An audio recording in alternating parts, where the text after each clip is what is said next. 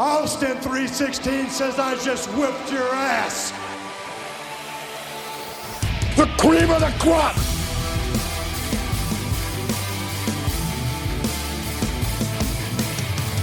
Bada boom! Realest guys in the room, how you doing? Do I have everybody's attention now?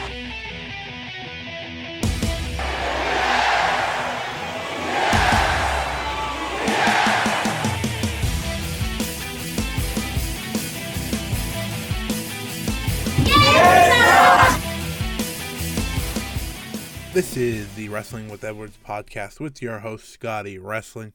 This week is a very special week as it is episode number 16, and it is awards week.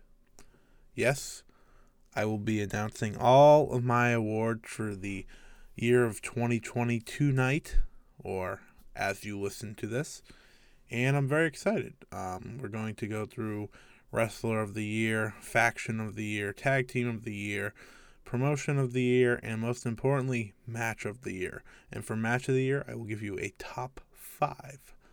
That will close out the show. But before that, we have to do our usual. We will discuss Raw, SmackDown, NXT, TLC, and the Osaka Dream Cinderella show that saw Utami Hayashishita defend against Momo Watanabe.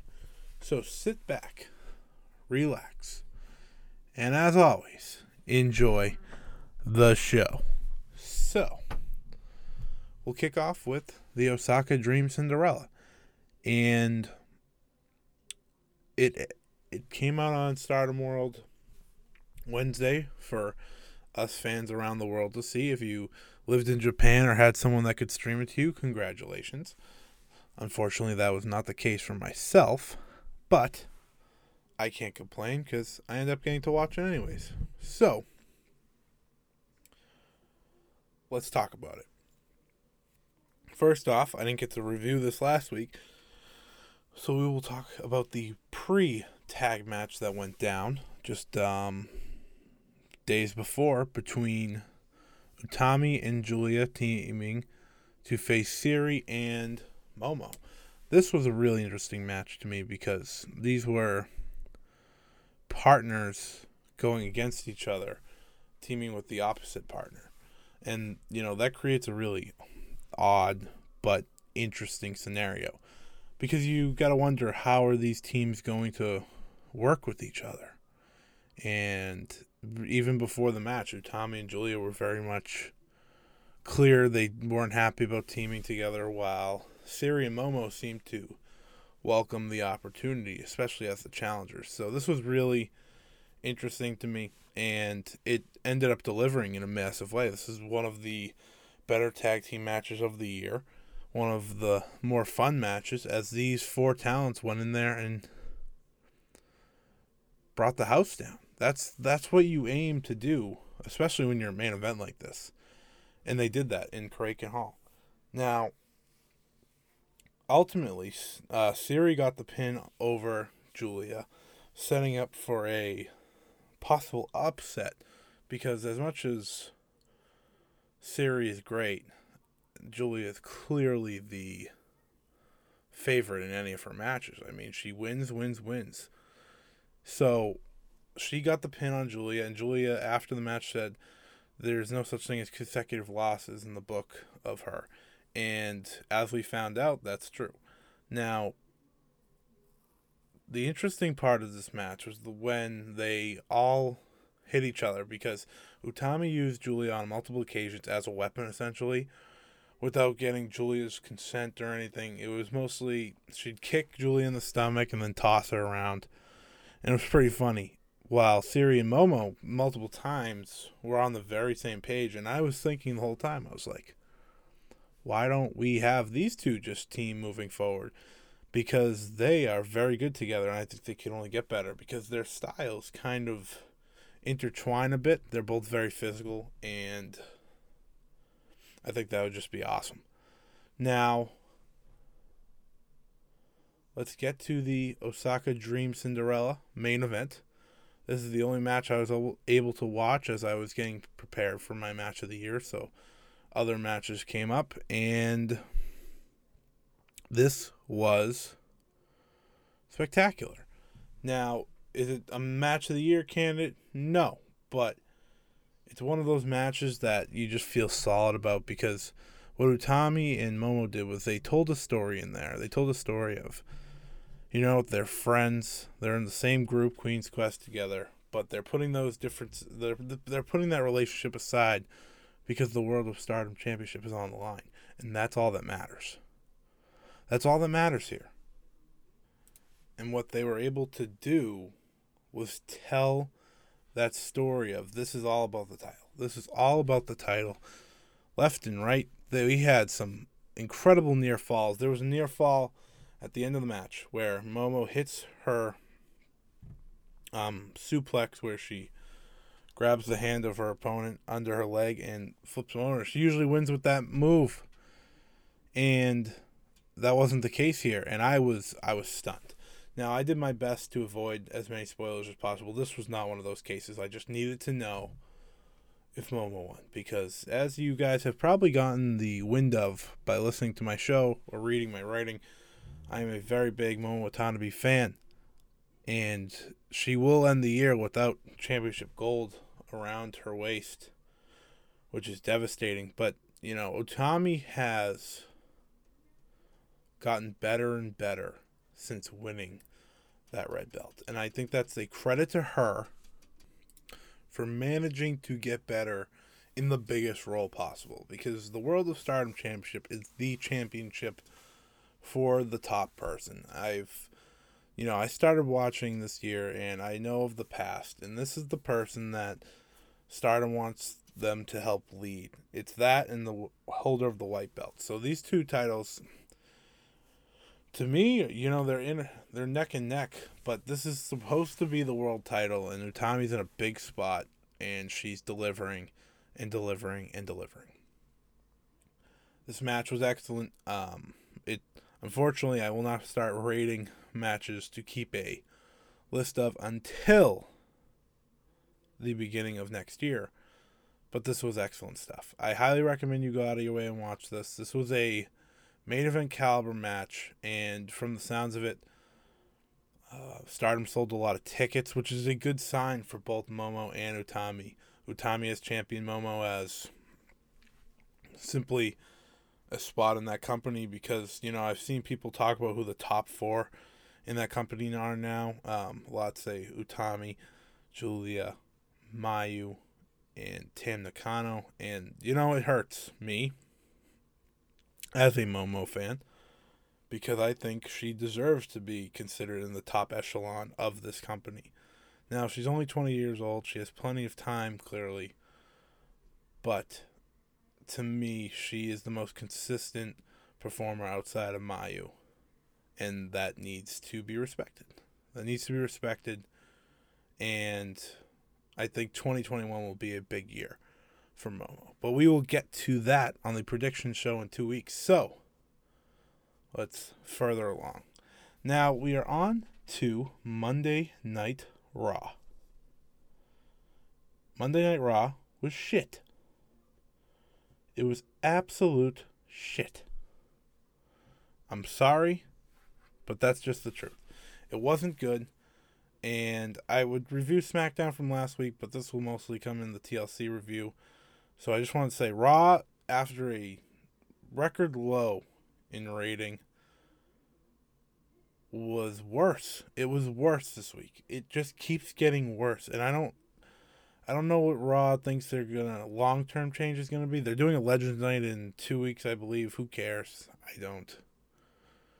But their shows are just getting worse on Raw, and it stinks because Raw at one time was the A show. There was no question of that, and it's barely even like a C show right now. It's garbage, and anyone that watches it, I applaud you to go through that. It's hard, it's painful, and it's just not worth the time. So, let's talk TLC, tables, ladders, and chairs. Oh my. Let's talk results.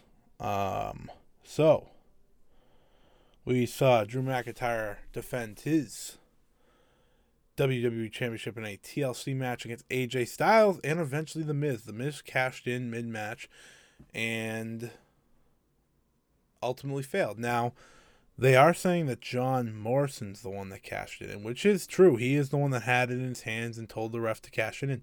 So there is a possible chance that The Miz gets that briefcase back. And honestly, I would, because the way they did this was tough. And we haven't had a good Money in the Bank winner when it comes to the men's in a long time. We keep wasting this briefcase. It's a real shame.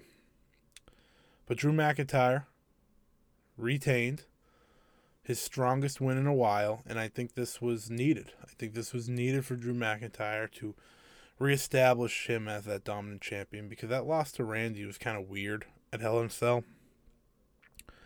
So I was happy to see this. I was happy to see McIntyre on top. And, he gets to close out a phenomenal year as the WWE champion. He's very worthy of that.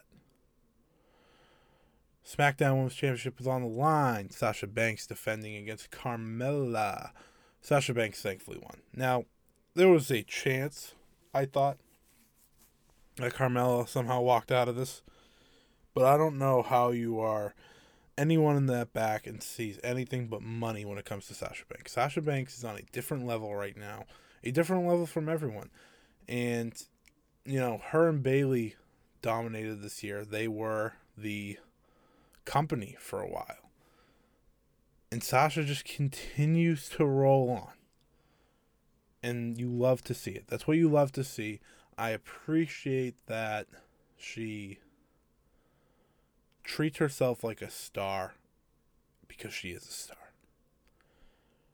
We have a new Raw Tag Team Champions as the Hurt Businesses, Cedric Alexander and Shelton Benjamin defeated the New Days, Xavier Woods and Kofi Kingston to become the champs. This was a clear, necessary win for me because I think you need to keep building the Hurt Business because the Hurt Business has had one hell of a year. MVP has came in there and saved the careers of Bobby Lashley, Shelton Benjamin, Cedric Alexander, and really himself because he was going to retire after the Royal Rumble, and he ended up getting a role here, and now he is leading a faction. That is the only good thing on Raw most weeks. So bravo to him, bravo to them. Cedric Alexander is a champion in WWE that isn't the Cruiserweight title. You have to be happy about that. You got to be happy about that. The Raw's Women's Championship was nope, that's my bad. I'm reading the results. Saw Raw Women's Champion. So, we have new WWE Women's Tag Team Champions as Nia Jax and Shayna Baszler failed to successfully defend their titles, losing them to Asuka and her mystery partner, the Queen, Charlotte Flair. Charlotte Flair returned in a massive way, and for those who may not remember, I did call this last week, but also for those who don't remember, Nia Jax is technically on TV the one that took Charlotte out. So it made this a perfect scenario for her to return. She came down to the ring. She looked happy. She looked healthy. She looked refreshed. This is what happens when you give people a time off after a very long time on TV. I think all wrestlers should have some certain time off because they come back fresh. They come back refined, refreshed, and ready to go. And Charlotte was a welcome sight. She's already planting seeds for that Raw Women's Championship. We know we're going to get that either at WrestleMania or probably before. But these two are now champions. Asuka is a double champion. She is the fourth double champion, I believe. This year? No. Third double champion. I could be wrong. Either way. But Asuka's had a hell of a year. Now, she's not my superstar of the year or wrestler of the year, whatever you may be. But she's had a hell of a year, and people can't complain about her success anymore. She is the Raw Women's Champion and WWE Women's Tag Team Champion to complete 2020. The Universal Champion Roman Reigns defended the Universal Championship against Kevin Owens. This match is the match I've been wanting to talk about because these two told an incredible story. And Roman Reigns right now is untouchable. To me, he is untouchable when it comes to understanding your character, working to your character's strengths, and delivering in the big time matches that you must deliver in. Roman Reigns is 3 for 3 in the big main event matches that he's had since returning, really. 4 for 4, actually. I forgot about Survivor Series. Now, this match had a lot riding on it because Kevin Owens created a story of he is this guy that you can relate with as a fan. He is the ultimate babyface, and he's killing it in this role. Absolutely killing it. And I watched his WWE Chronicle. He was very open about it. He said, his WWE Chronicle and his Talking Smack interview, and I believe something else. He's been very open about it. His run to this babyface spot has been a bumpy road. But he feels he's finally figured it out, and now he's putting that on TV. He's this family man. They call him the blue-collar brawler now, who does everything he can. And that's someone the fans should attach to. You can feel for Kevin Owens. Kevin Owens is the perfect babyface for the heel Roman Reigns.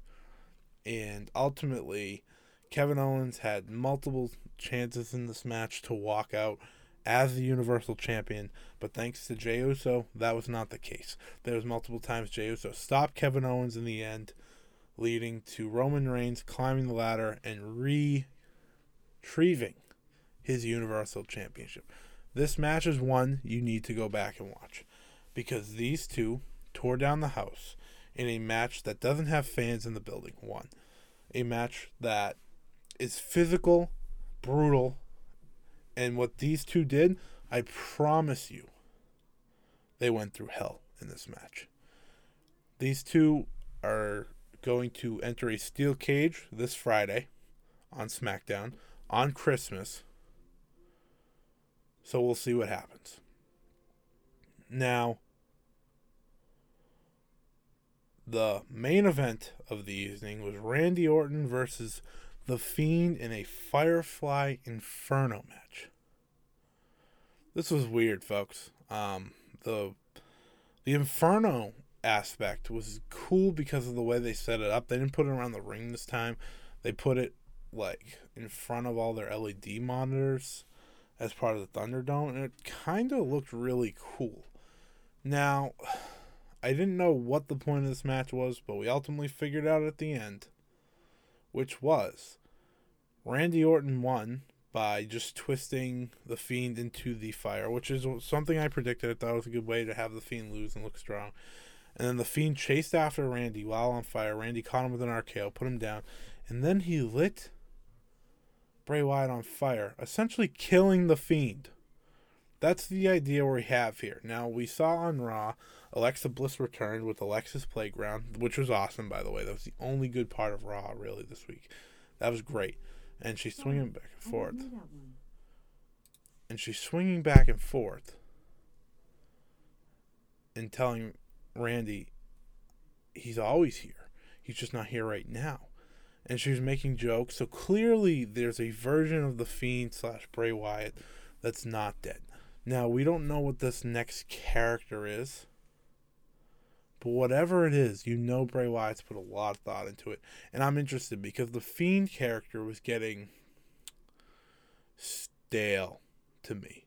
Now, Alexa Bliss adds a lot to that, but it needs a part of it where it's not supernatural anymore, as in it just can't be defeated, but then sometimes it's defeated, because I think that's the biggest problem with it. You don't know how to beat it. And that's something Vince has struggled with many a time. So I like the direction they're going here. I just don't know what it is. Like, I like where we're going. Like, The Fiend is dead, we think, but not. Alexa Bliss is confronting Randy Orton. And there's a very big uncertainty, but uncertainty can be a good thing. And in this situation, it's a good thing. Let's get to NXT. NXT, fresh off tonight. I will not be covering AEW this week because it's still airing, I believe, off the top of my head as I'm recording this. I just didn't have time because it got kicked back to 10 p.m. Eastern here.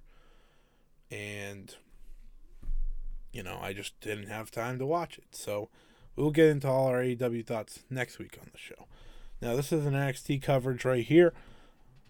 A few thoughts here. Velveteen Dream returned. That was something for, feels like the 9th time this year. He stepped up to Adam Cole. Adam Cole said, "Listen, why don't I fight you in the ring?" That main evented the show. Adam Cole beats him clean in the middle of the ring. I really don't know what they're going to be doing with the Velveteen Dream because every time he's on TV, he just loses. And what he's done in his past shouldn't even have him on TV to begin with. So, I don't know what their idea is with him. I don't. But they need to figure something out because just having him there to lose, I guess, is fine. But at the same time, what's the point of even having him on TV? The Way, we had a very Gargano Christmas, I believe it was called. And this is the group The Way. If you don't know, it's Johnny Gargano, Candice LeRae, Indy Hartwell, and Austin Theory. Now, Austin Theory has his own past, which is wrong and in all ways. Now, I don't know his story as much as I know the Velveteen Dreams. I feel like the Velveteen Dreams was very much louder and more well known, but I know Austin Theory has done stuff that also should not have him on TV. But the way stuff was well done by the entire group. Austin Theory is clearly playing the idiot. He's an idiot of the group, which is a role for him because he is that. Indy Hartwell is continuously growing in this group. And if you read my article on Last Word on Sports, I wrote the possible breakout stars for NXT in 2021. And Indy Hartwell was at the top of that list for good reason. For Christmas, Johnny Gargano gave her the blessing to be now known as Indie Wrestling. Yes, I thought that was hysterical because, as you know, independent wrestling, indie wrestling. But she will be going by Indie Wrestling by the sounds of it moving forward. I love it. I love it, and that's a name that she can succeed with. I mean, she's still Indy Hartwell, but Indie Wrestling is a great nickname. It's pretty funny, too. And Gargano is finally, I think, finding his heel work with this group. Because Gargano was flat. He was flat as can be when he started this heel work. And he was flat even when he just won the title back. But this Way group is a way for them to grow, for him to give shine off to these two younger talents, and hopefully for Candice LeRae to find success too, because she is very much deserving of that. We will have the return of the Fight Pit. I believe I said this last week, as Tommaso Ciampa and Timothy Thatcher continuously go back at it, even despite Ciampa beating Thatcher at NXT War Games.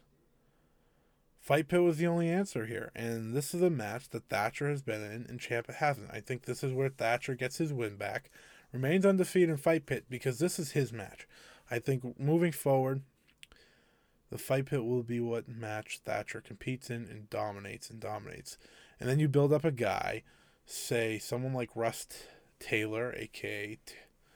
Taylor Rust. Is that Tyler Rust? Tyler Rust.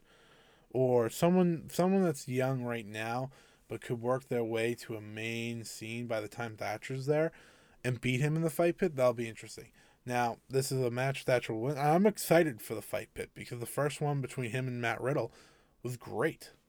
I'm excited to see that. That will happen on New Year's Evil. And the final thing I have from NXT is Toni Storm essentially challenged Io Shirai for the NXT Women's Championship, making it clear that besides the NXT Women's Championship, Toni Storm should be the other concern for Io Shirai. And this pissed off Io Shirai. Io Shirai ran down to the ring, put a chair in there, called out Toni Storm. The music hits for Toni Storm. But from out of nowhere, Mercedes Martinez returns to NXT. And she decimates Io Shirai. She's beating her all around ringside. And she ultimately, the black part of the announce table, the bottom, she put Io through that. If that's not a way to re-debut, I don't know what is. And this is a clear sign that Mercedes Martinez completely avoided the Retribution angle that she was supposed to be on Raw. What a save. Poor Mia Yim. I'm very much excited that Mercedes Martinez is back because this NXT Women's Division only gets more stacked. It just keeps getting better. And, at one point this year, before Mercedes got back sent to the main roster and sent back, I thought she was going to be the woman to beat Io Shirai for the title, and I would have been accepted of that. There's still a chance. We don't know if she's in cahoots with Toni Storm. We don't know what's going on. We just know Mercedes Martinez is back, and her target is Io Shirai. Yes, NXT was a great show this week. They keep building. They have all these new stars. Like I said, Tyler Rust. Tyler Rust is with Malcolm Bivens. He got a win on the show, and that was good to see. Bronson Reed returned. He got a dominant win. So they're building these new stars, and that's something NXT has been missing for a while now. So I'm very much happy to see that Tyler Rust is going to be big, I think, in NXT. He's got the look, and he's got the mouthpiece now because Malcolm Bivens is a talented dude. So I'm very, very excited for that. Now, the moment you have been waiting for, ladies and gentlemen. We are on to the 2020 Wrestling with Edwards Award Show and Ceremony. You're welcome. The awards that are on the line today are the Moment of the Year, the Faction of the Year, the Tag Team of the Year, the Promotion of the Year, the Wrestler of the Year, and the Match of the Year. Now, this spans over all the stuff that I have seen possible, from New Japan, Wrestle Kingdom, all the way down to Osaka Dream, Cinderella, and tables, ladders, and chairs, and NXT takeovers, and all of AEW's pay-per-views, Revolution, yada, yada, yada. So anything's on the table. Anything's on the table here, and we are going to get into it right now. The first award of the Wrestling with Edwards Award Show will be the Moment of the Year Award.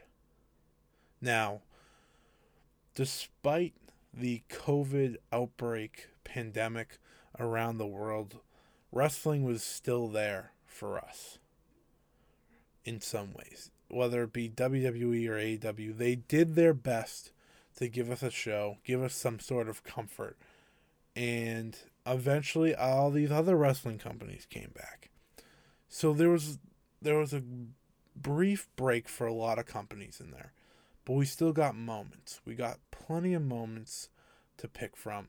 And my moment of the year, which is where this award goes, was the return of the Rated R Superstar in the Royal Rumble. When you go into a Royal Rumble match, what you want is a great surprise. To me, the Royal Rumble has so much intrigue because you want to see surprises, you want to see NXT debuts, you want to see who wins that match. And for the Men's Royal Rumble, you can't beat the surprise we got this year. AJ Styles was great, but he got outdone this year. The Rated R Superstar Edge returned after having to retire due to his neck injury, and the crowd exploded. They exploded. You could see the emotion on Edge's face. He had to take it back in, go back into character, hit a spear. He was back. The return of Edge at the Royal Rumble wins the moment of the year, and I don't think it was really close. Now, we've had a lot of cool moments, but Edge's moment defines that anything can happen in wrestling. There's never a never situation. Who knows? Now there's hope that Paige can come back and wrestle someday. Daniel Bryan came back and wrestled. There is more hope and hope, especially with this Edge thing. He was retired for so long, and now he's back. Now he got hurt again, but that's a different injury. He will be back. The moment of the year is the return of Edge in the Men's Royal Rumble in January. Now let's get to faction of the year. You have a lot of factions. You got Queen's Quest. You got Donna Del Mondo. You have the Elite. You have the Inner Circle. The list goes long down. WWE. You have the Way faction. You had Seth Rollins and his disciples. You had so many of these factions, but the one faction that I believe deserves this award is because it's also a great story. The Hurt Business gets my Faction of the Year award. Now, you may be listening and think, well, they weren't really together that long, and they're just having their success now.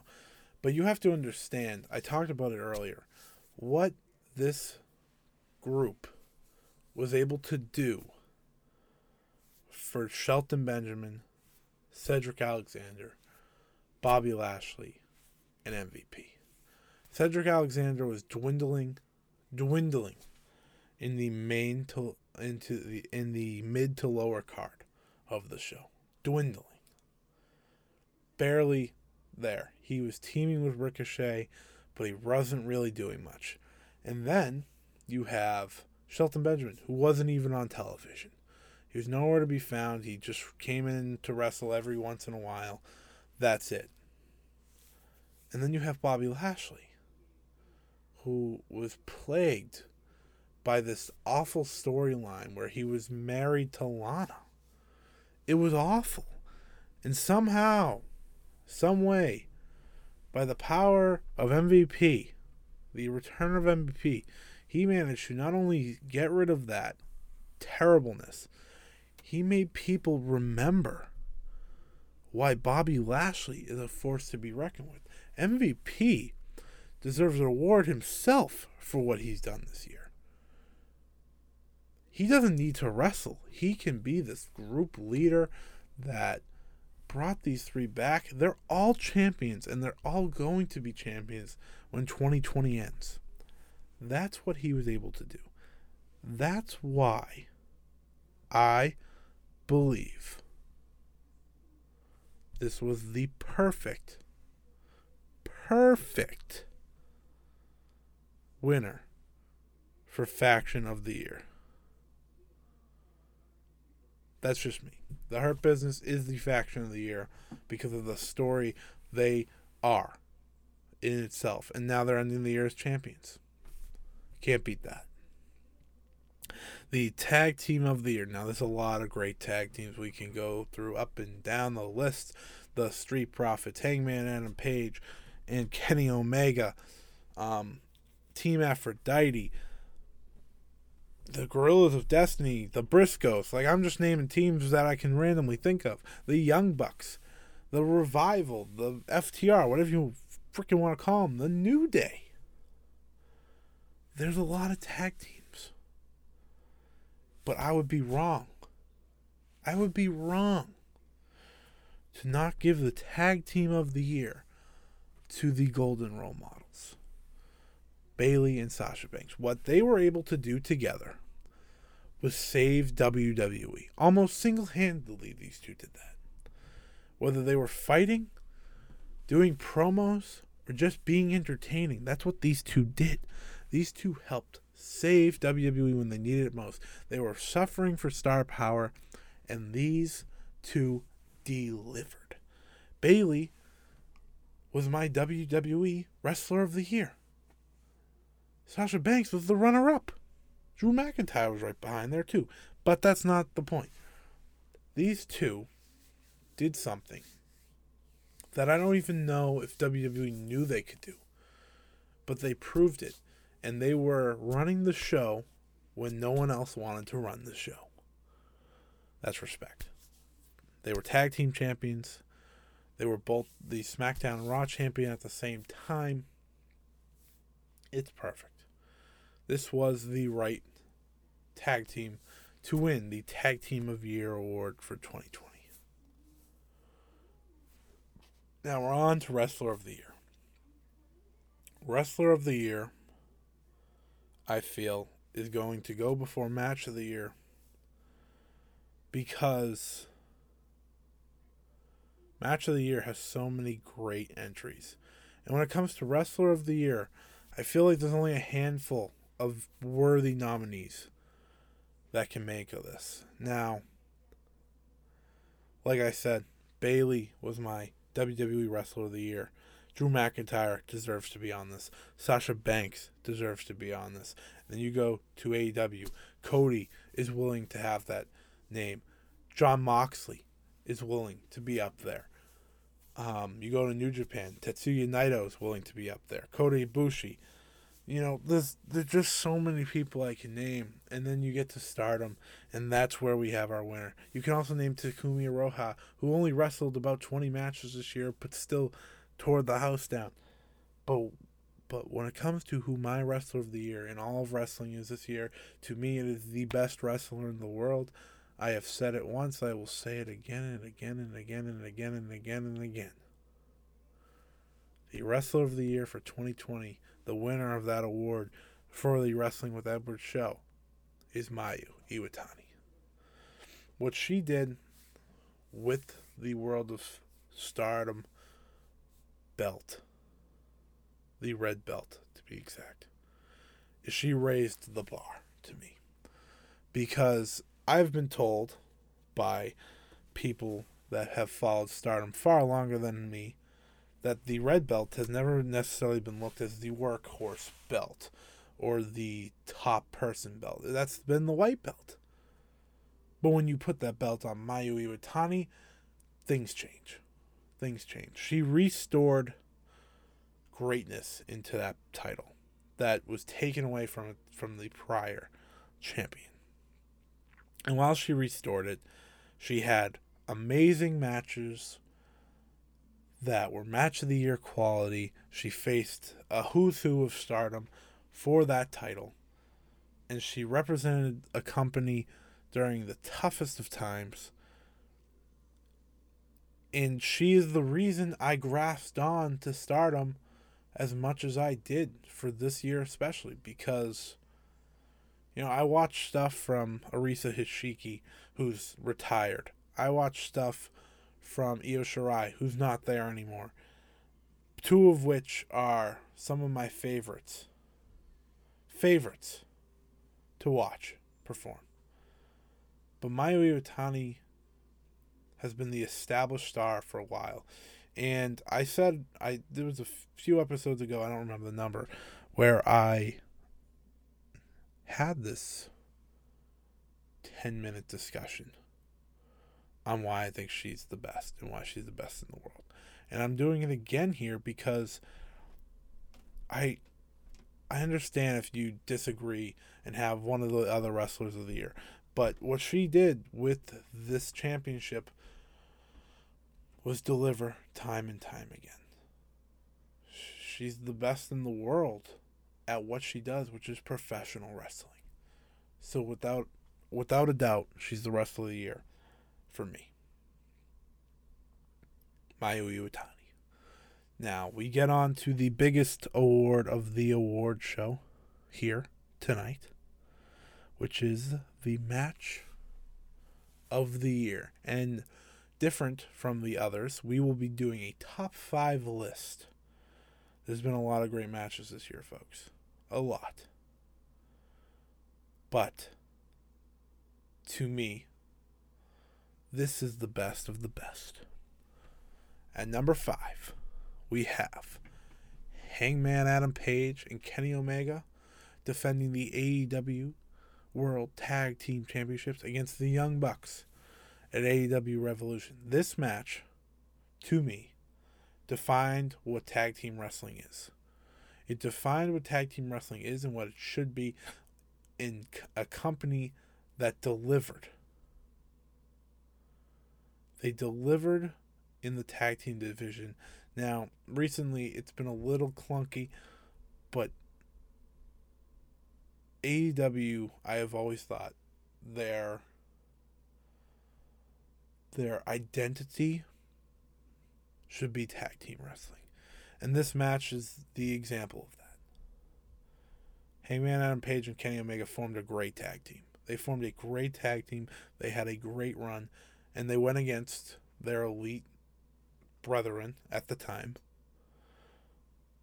the Young Bucks. And the Young Bucks, for years, have been considered the best tag team in the world. So you knew magic was going to happen. There was near fall after near fall. You didn't know if Hangman Page was going to turn on Kenny Omega the entire time. This was a story, but this was also a perfect rendition of what a 2020 wrestling match is. This was fantastic. This is a match that I would recommend. To me, this was AEW's match of the year. And this is what you should go out of your way. This is only number 5. But this is a steep list. So that's why it's only number 5. Go out of your way to see that. AEW Revolution. Hangman Adam Page and Kenny Omega versus the Young Bucks. Number 4 on my match of the year countdown for the award. The Men's Royal Rumble. Now, I know what you may be thinking. You hear what I say, Royal Rumble. Like, why you have a Royal Rumble on your list? The reason I have a Royal Rumble on my list is because this is the best Royal Rumble we've had in years. Because what it did was establish a new star. It told a story. It had the returns you want. It had the surprises you want. It had the NXT stars you wanted. It had everything you could ask for in a Royal Rumble match. And it delivered. From Brock Lesnar dominating the first half. From the eyes to eyes between him and Keith Lee, which was just one of the great moments of that. The return of MVP, who ultimately went on to do great things this year. And to Drew McIntyre walking down to that ring, confidence in his eyes, determination in his eyes, getting in the ring and booting the man who dominated the first half, Brock Lesnar, right out of the ring. You can't top that to me. It was perfect. This was a Royal Rumble match worthy of this list. So the Royal Rumble match, people will go back years because of the return of the Rated R Superstar Edge. And finally, because of the result, where Drew McIntyre won the big one. He won the big one. He solidified his spot at WrestleMania, and the crowd erupted when he won the match. The Royal Rumble was great. The Royal Rumble was awesome this year. The Men's Royal Rumble delivered in every sense of the way. Winner, surprises, returns, drama, story, everything you want. Everything you could ask for in a Royal Rumble, that's what it gave you. That's number 4.